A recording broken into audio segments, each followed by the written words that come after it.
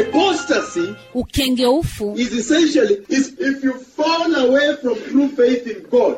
Ni ukianguka kutoka kwa imani ya kweli ndani ya Mungu. And you go have faith in these other gods. Na kuenda kuwa na imani katika miungu hizi zingine. Then I'll punish. Basi nitaadhibu. In those cities. Ya kwamba katika miji hiyo. Where God's jurisdiction applies. Ambapo mamlaka ya Mungu yanafanya kazi. Where the covenant of God is reigning supreme. Ambapo agano la Mungu linatawala kwa ukuu. And his law is reigning supreme. Na sheria yake inatawala kwa vikuu. He's saying, anasema, that in those cities, number one, ya kuwa katika miji hiyo, la kwanza, relationship, uhusiano, that the covenant you have with the Lord Jehovah, ya kuwa agano ulilonalo na Bwana Yehova should be greater, linapaswa kuwa kuu zaidi, than the covenant of nyanya yangu, kuliko agano la nyanya yangu, mama yangu, dada yangu, ndugu yangu, mjomba yangu, such that you take it on yourself and go and touch him. Kiasi ya kwamba unashika usukani mwenyewe na kwenda kumkamata. Wewe, did somebody catch this? Je, kuna mtu ameshika hiyo? Now, the fourth one is Deuteronomy chapter 13. Ya nne sasa ni Kumbukumbu la Torati 13. Verses 13 to 18. Mstari wa 13 hadi wa 18. All these now have made you understand that apostasy is deadly. Haya yote yamewafanya mkapate kuelewa sasa kwamba ukengeufu ni hatari. It's a no-go zone.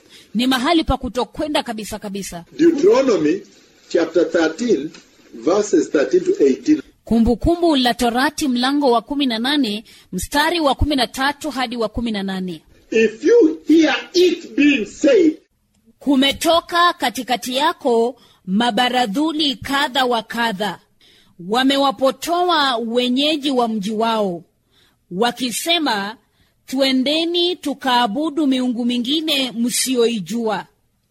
Ndipo nawe uulize na kutafuta, ukiuliza kwa bidii. Nawe angalia, ikiwa kweli, na jambo lile halina shaka, kwamba machukizo mfano wa haya yamefanyika katikati yako.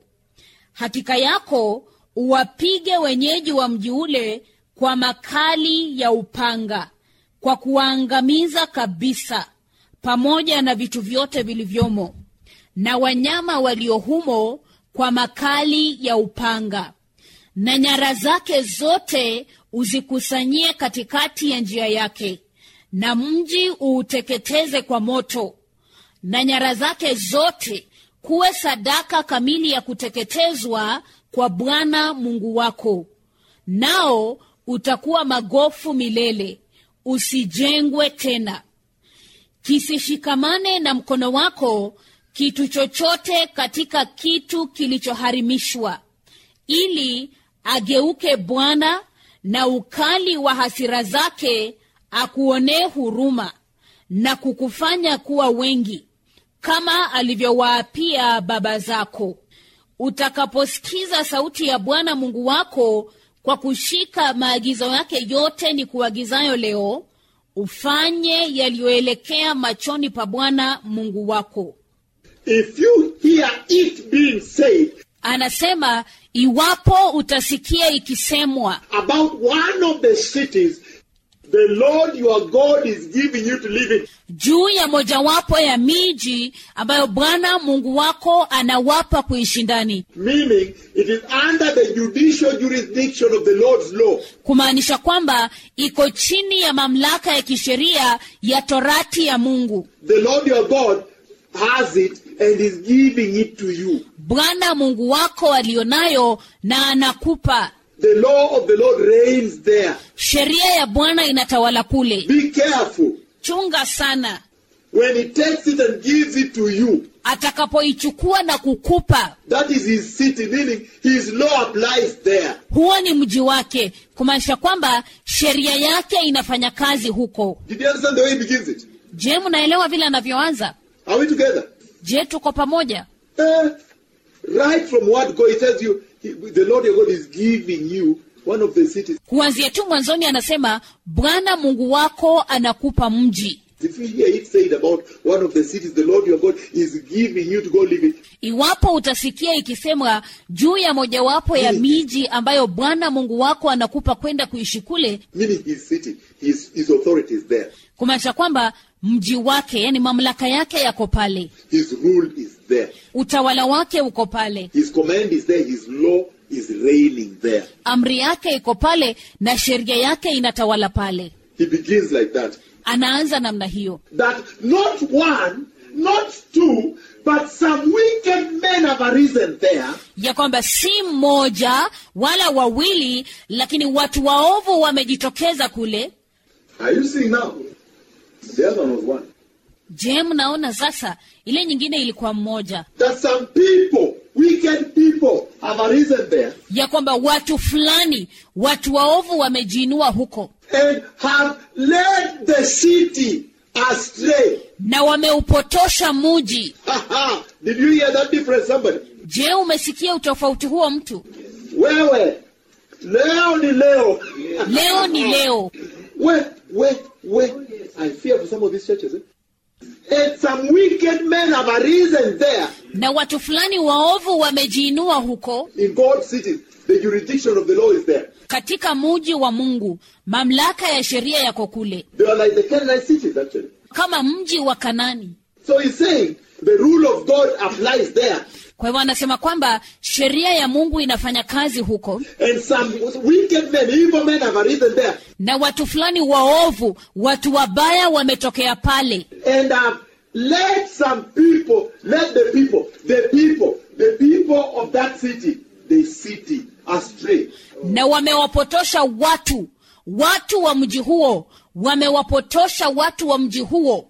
Saying, let us just blatantly leave this place now Wakisema kwamba wacha tu waziwazi tukatoke mahali hapa sasa and go there and worship other gods. na tuende kule na kuabudu miungu mingine. Gods that you have not even known. Miungu ambayo hata hamjaijua. Then number one, you must first go. Kisha nambari ya kwanza ni lazima ukaende. You must first go and inquire. Ni lazima kwanza kabisa uende ukaulizie. Ukadadisi. And investigate it thoroughly. Na kuitafuta kwa bidii. And if you will find that thing is true. Na iwapo utapata kwamba jambo hilo ni kweli. And you have proof. It has been proven, you have proof also like this, that this heinous crime. Na umedhibitisha, una ushahidi namna hii ya kwamba hili tendo la kikatili has been commissioned here. limetekelezwa hapa. You must now take it upon you. Ni lazima sasa ukachukua usukani. To take the sword. Kuchukua upanga. And go and do a massacre. Na kwenda na kuchinja watu. A holocaust. Kuchinja watu wengi. A butcher. Kumaliza. Destroy it completely. Kuharibu kabisa. Both the people and the livestock. Watu pamoja na mifugo. Gather all the slaughtered people and animals plus their things and shops. Na kisha kusanya watu wote waliochinjwa na wanyama na vitu vyao na maduka. And housing properties. Na manyumba. And put it in the city square. Na kuweka katikati ya mji. And set it ablaze. Na kuiteketeza kwa moto. And burn the whole town plus the loot. Na kuchoma mji mzima pamoja na nyara. As one single burnt offering unto Jehovah your God. Kama dhabihu moja iliyoteketezwa kwa Bwana Mungu wako. Have you seen the price of apostasy? Je, mumeona gharama ya ukengeufu? Hapana. You cannot go there. Hauwezi kwenda huko. Now let me explain the following. Wacha nieleze yafuatayo. There are two differences here. Kuna tofauti mbili mahali hapa. There is a difference. Kuna utofauti. The first one ya kwanza was a city under the judicial jurisdiction of the Lord. Ulikuwa mji chini ya mamlaka ya kisheria ya Mungu. And if you hear that one person there nyanya yangu, Na iwapo utasikia kwamba mtu mmoja mahali hapo, nyanya yangu, dada yangu, ndugu yangu, auntie yangu, shangazi yangu, mjomba yangu, whatever. He said, if that comes to catch him. Anasema kwamba iwapo hiyo itakufikia, mkamate. If you have investigated, get that evidence, peleka yeye. Kama umedadisi, umechunguza na umepata ushahidi, peleka yeye. Take him. Mchukue To the gate. kwenye lango. Where the court is. Huh? Mahali yalipo mahakama. The second one. Ya pili that we've just read. ambao tumesoma. Is now a group of evil men. Ni wakati ambapo kundi la watu waovu. In one of the cities where the law of God reigns. Katika mojawapo ya miji ambamo sheria ya Bwana inatawala. And they have led the entire city astray. Na wamepotosha mji mzima. Which means the entire city has been implicated. Kumaanisha kwamba mji mzima umefisadishwa. Into apostasy. Kuingia kwa ukengeufu. Has been implicated. Umepotoshwa. He says. Anasema. That one there is no question. Once you have been, it does three things. Hapo hakuna shaka. Bora tu ukisha kufanya mambo matatu. Inquire. Ulizia. Probe it carefully. Udadisi kwa makini. And investigate it thoroughly. Na kuitafuta kwa bidii. And once you get that such a thing surely has happened there. Na kisha ukigundua kwamba kwa hakika jambo kama hilo limetendeka pale. And it has been proved, meaning you have proof now in your hands. Na umedhibitisha, kumaanisha kwamba sasa una ushahidi mikononi mwako. Take the sword. Chukua upanga. Leo. You just love the God of love. I love the God of the New Testament. Ati mimi napenda tu Mungu wa upendo, nampenda Mungu wa Agano Jipya. He is just love. Yeye ni upendo tu. You know the way you love Jesus. Ati unajua vile ambavyo unaweza kumpenda Yesu. Hakuna mchezo. Wait. Did you hear that? Je, mmesikia? And he says. Na anasema. That the entire city, but again, the same reason. Ya kwamba mji wote mzima, lakini ni sababu ile ile. Same reasons apply. Sababu zile zile zinafanya kazi. Before you people plan and attack the other city and butcher them. Kabla ya ninyi watu kujipanga na kwenda na kuvamia mji huo na kumaliza. He says, inquire. Anasema, ulizia. Probe. Dadisi. Investigate thoroughly. Tafuta kwa bidii. Get evidence in your hands. Na upate ushahidi mikononi mwako. And I like what he says. Na ninapenda anachosema. He says, take the people you've chopped. Anasema kwamba chukua watu mliowachinja. Go in there. Ingia mle ndani. And take the watches, the gold, the what, the clocks, the big grinding mills. Na kwenda mle ndani na kuchukua saa, dhahabu, mavazi, visiagi vikubwa vya kusagia. The cattle, all together, the plunder. Ng'ombe, kila kitu, nyara zote. And he says, set it ablaze. And when you read down there, it says, never to be repeated again. See?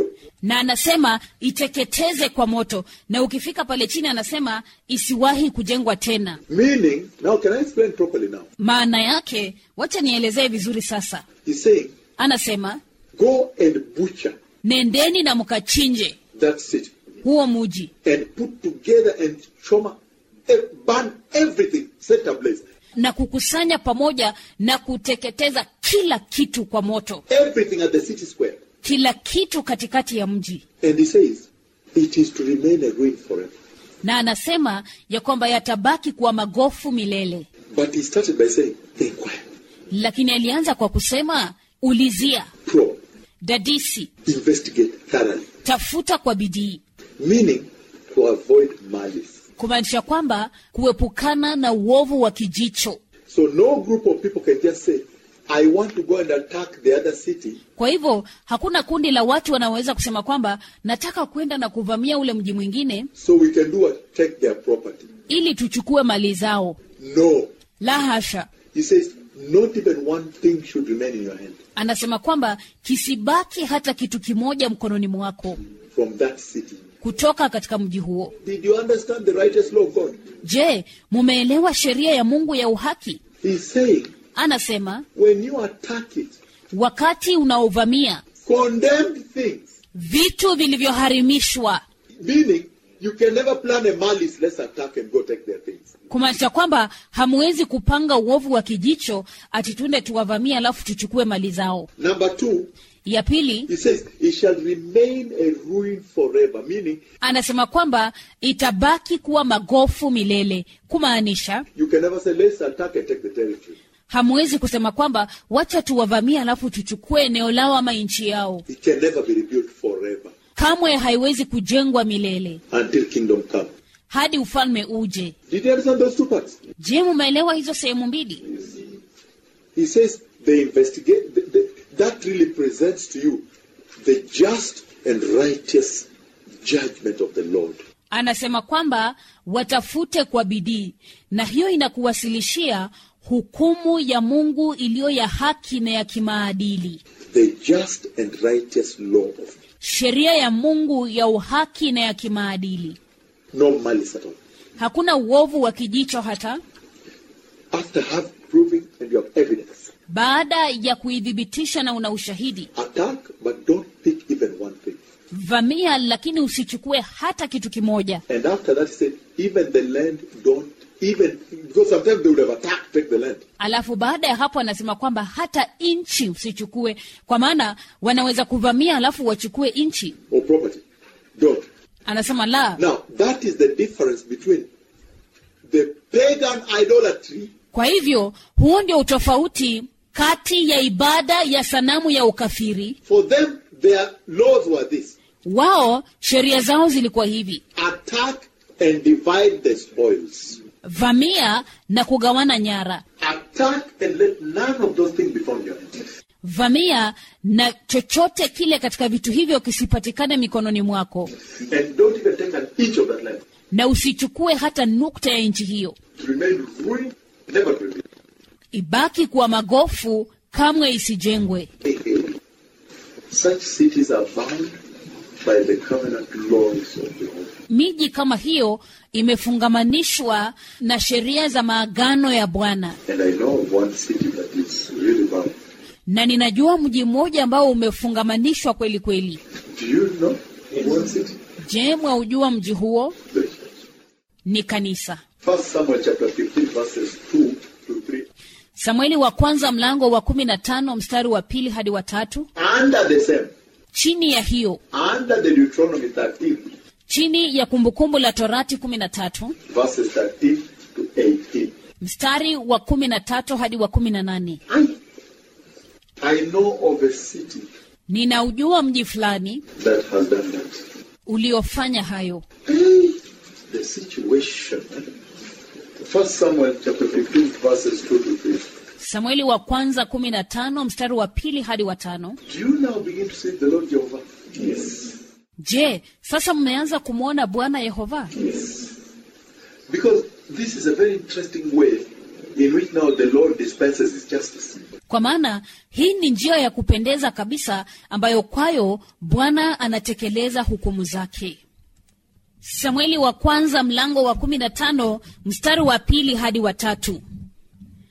Bwana wa majeshi asema hivi: nimeyatia moyoni mwangu mambo hayo Amaleki aliyowatendea Israeli, jinsi alivyowapinga njiani hapo walipopanda kutoka Misri.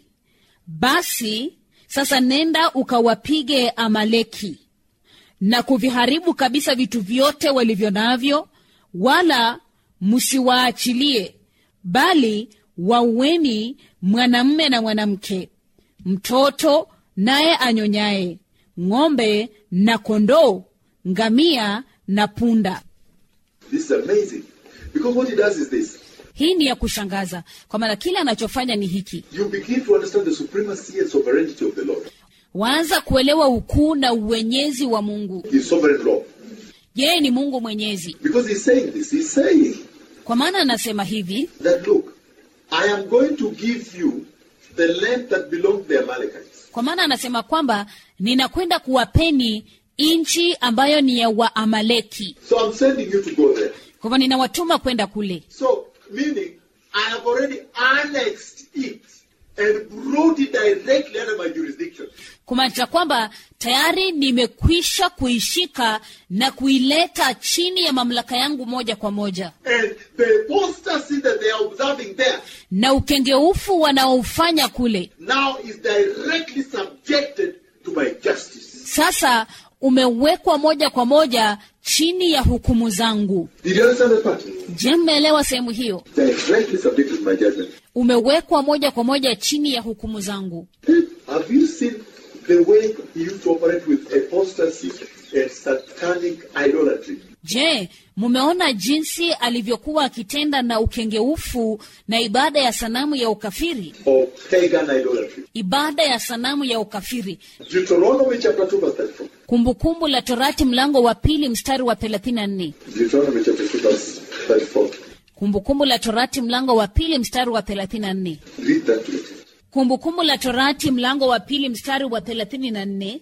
Tukatwaa miji yake yote wakati huo, tukaharibu kabisa kila mji uliokuwa na watu, pamoja na wanawake na wadogo, tusimsaze hata mmoja. But I like the part when he deals with us in human terms. Lakini ninapenda sehemu hile anayokabiliana nasi katika kiwango cha kibinadamu. He comes down and sits with Abraham. Anakuja na kuketi chini na Abrahamu na anasema, And deals with it. I want to go down here. ningependa kwenda hapo chini. They all cry about this city here. Kilio dhidi ya mji huu hapa. I want to go to Sodom because I've received a lot of complaints. If I will find, let me rush. I don't want to be late. Ninataka kwenda Sodoma kwa maana nimepokea malalamishi mengi kabisa, na iwapo nitakuta, wacha niharakishe kwa maana singependa kuchelewa. If I'll find that and I don't want to be late. Iwapo nitapata kwamba ati sitaki kuchelewa. So dealing with us in human form, he decided to annex it first. Kwa hivyo anakabiliana nasi kwa viwango vya kibinadamu, kumaanisha kwamba anaiteka kwanza, anaichukua na kuiweka chini ya mamlaka yake, And then now send you go. na kisha sasa anakutuma uende. Now my law applies. Put everything on that cultic worship. Sasa sheria yangu inafanya kazi. Kila kitu ni kwa upanga katika ibada hiyo ya kishetani. That is what you bring to church. Hilo ndilo mnaloliletea kanisa. But you eventually tell the church, look, he has a right because he created them all. Yes. So Deuteronomy 20:16-18, we're moving on. Kumbukumbu la Torati mlango wa 20 mstari wa 16 tunaendelea. Kumbukumbu la Torati mlango wa 20 mstari wa 16 hadi wa 18.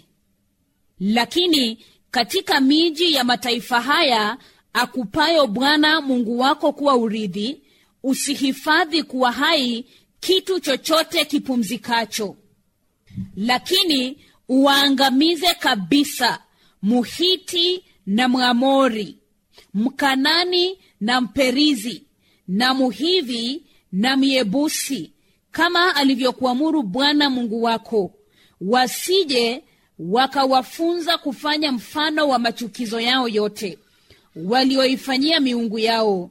Hivyo itakuwa ni makosa juu ya Bwana Mungu wenu. Otherwise they will bring apostasy to you. La sivyo watawaleteeni ukengeufu. Do you see how the Lord deals with apostasy? Je, munaona vile Bwana anavyoshughulikia ukengeufu? It's called stamped out. He stamps it out. Inaitwa kuifutilia mbali, anaitupa nje. That now when you go, they don't have the slightest chance of bringing it to you. Ya kwamba sasa unapoenda hawana nafasi hata kidogo ya kuileta kwenu. Okay, stamp it out, don't deal with it. Anasema kwamba ikatilie mbali kabisa kabisa, usikabiliane nayo. Did you understand? Je, mmeelewa? Stamping out is called to besmirch. Kuikatilia mbali kabisa inaitwa kuimaliza. To besmirch it. To take a fly, put on your foot like this and just besmirch like this. Kuimaliza maliza, kuchukua tu nzi chini ya mguu wako na kuimaliza maliza hivyo. And it's done. So that chapter is done, you move. That problem has been extinguished. Just extinguished. Kwa hivyo ukurasa huo umekwisha, unasonga mbele. Shida hiyo imetatuliwa, imeharibiwa na kumalizwa. Well, now you have enough examples of cities. Sasa muna mifano ya kutosha ya miji. Besmirched. Cities brought to the sword. Miji iliyoharibiwa iliyomalizwa kwa upanga, The Holocaust. kwa mauaji makuu. 1 Kings 14:24. Wafalme wa kwanza 14 mstari wa 24. Na mahanithi walikuwako katika nchi, wakafanya sawasawa na machukizo yote ya mataifa Bwana aliyowafukuza mbele ya wana wa Israeli. Then we'll go to 2 Kings 16, 3-4. Wafalme wa pili mlango wa 16 mstari wa 3 hadi wa 4.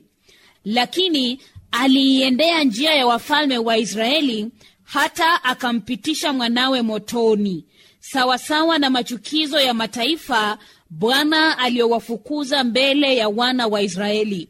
Kisha akatoa sadaka na kufukiza uvumba katika mahali pa juu na juu ya vilima na chini ya kila mti mbichi. Do you understand why I ran to do this here? Je, mnaelewa ni kwa nini ninakimbia kufanya hii hapa? This is supreme, key. Hii ni nyeti, kuu kabisa, muhimu sana. To emphasize kusisitiza why the Lord had to stamp out. Ni kwa nini ilimbidi Bwana akakatilie mbali. Stamp out the apostasy. Akafutilia mbali kabisa ukengeufu. When he annexed the city for them. Alipo wakamatia ule mji. He took a city as an annex, he gave it to them. Alichukua mji, akachukua usukani, alafu akawapa. And he said, but when you go there, put anything that has breath to the sword. Na akasema kwamba lakini mkienda huko, chochote kile chenye pumzi mkiue. That's 2 Kings 16, 3-4. Hiyo ni Wafalme wa pili mlango wa 16 mstari wa 3 hadi wa 4. Now, I want to give an example there. Ningependa kupeana mfano mahali pale. There are some very interesting scenarios that came up later. Kuna matukio fulani ya ajabu yaliyotokea baadaye. For example, kwa mfano, he's using this to underscore the gravity of when I tell you go put everything, anything. Anatumia hii kusisitiza uzito wa ninapokuambia kwamba nenda na ukamalize kila kitu, chochote kile. And everything that has breath to the sword, do that. Kila kitu na chochote kile chenye uhai ukiangamiza kwa upanga, fanya hivyo. Because of apostasy again. Kwa sababu ya ukengeufu tena. For example, King Saul. Kwa mfano, mfalme Sauli. When he was sent. Alipotumwa. When he was sent to go to put to the sword everything and everybody. Alipotumwa ya kwamba aende akamalize kila mtu na kila kitu kwa upanga. He spared some. He took some animals also. Alibakisha ingine. Alichukua mifugo fulani. So the issue is. Kwa hivyo swala ni hili. He is giving the dangers. Anapeana zile hatari. Or sparing even one. Za kuacha hata moja. It will always turn around and bring apostasy and bite you. Kila mara itageuka na kuleta ukengeufu na kukuuma. Anasema, if you are the city. Anasema kwamba iwapo wewe ndio ule mji. And such a thing has been heard about you. Na kitu kama hiki kimesikika kukuhusu. And you are the one being sent now to clean up that city, to butcher it. Na ni wewe unayetumwa sasa uende ukachinje mji huo ukaumalize. You are the city. Wewe ndio huo mji. And such a thing has happened in you. Na jambo kama hilo limetendeka ndani yako. Now you are the one who is being sent to clean up your city, which is you. Sasa ni wewe unatumwa uende usafishe mji wako ambao ni wewe. The city. Muji. If it's miniskirt, cut it in small pieces. Iwapo ni minisketi, ikatekate vipande. If it was dark glasses of putting with baseball cap, Iwapo ni miwani mieusi ya kutembea na kofia ya mpira wa baseball. Whichever make you look chally or whatever that you like for what apostasy. Inayokufanya ukae kama vile unavyopenda kwa ajili ya ukengeufu. Crush that one. Katakata hiyo. If it was a bottle of wine that was given to you which costs $35,000. Iwapo ni chupa ya mvinyo uliopewa ambayo gharama yake ni $35,000. On the end of year gift as the best banker of what. Mwishoni mwa mwaka umepewa kama mwanabenki aliyebora zaidi. Or the best lawyer what? Ama wakili aliyebora zaidi. Even that champagne was given to me, that wine or alcohol. Hata hiyo mvinyo niliopewa ama hiyo pombe. Crush it. Iharibu. If it is what? A watch which was given by what? This one has no harm because I'm married these days. Hata kama ni nini, labda saa uliopewa na mtu, unasema siku hizi hata hii haina hatari kwa maana siku hizi nimeolewa. It was given by a boyfriend.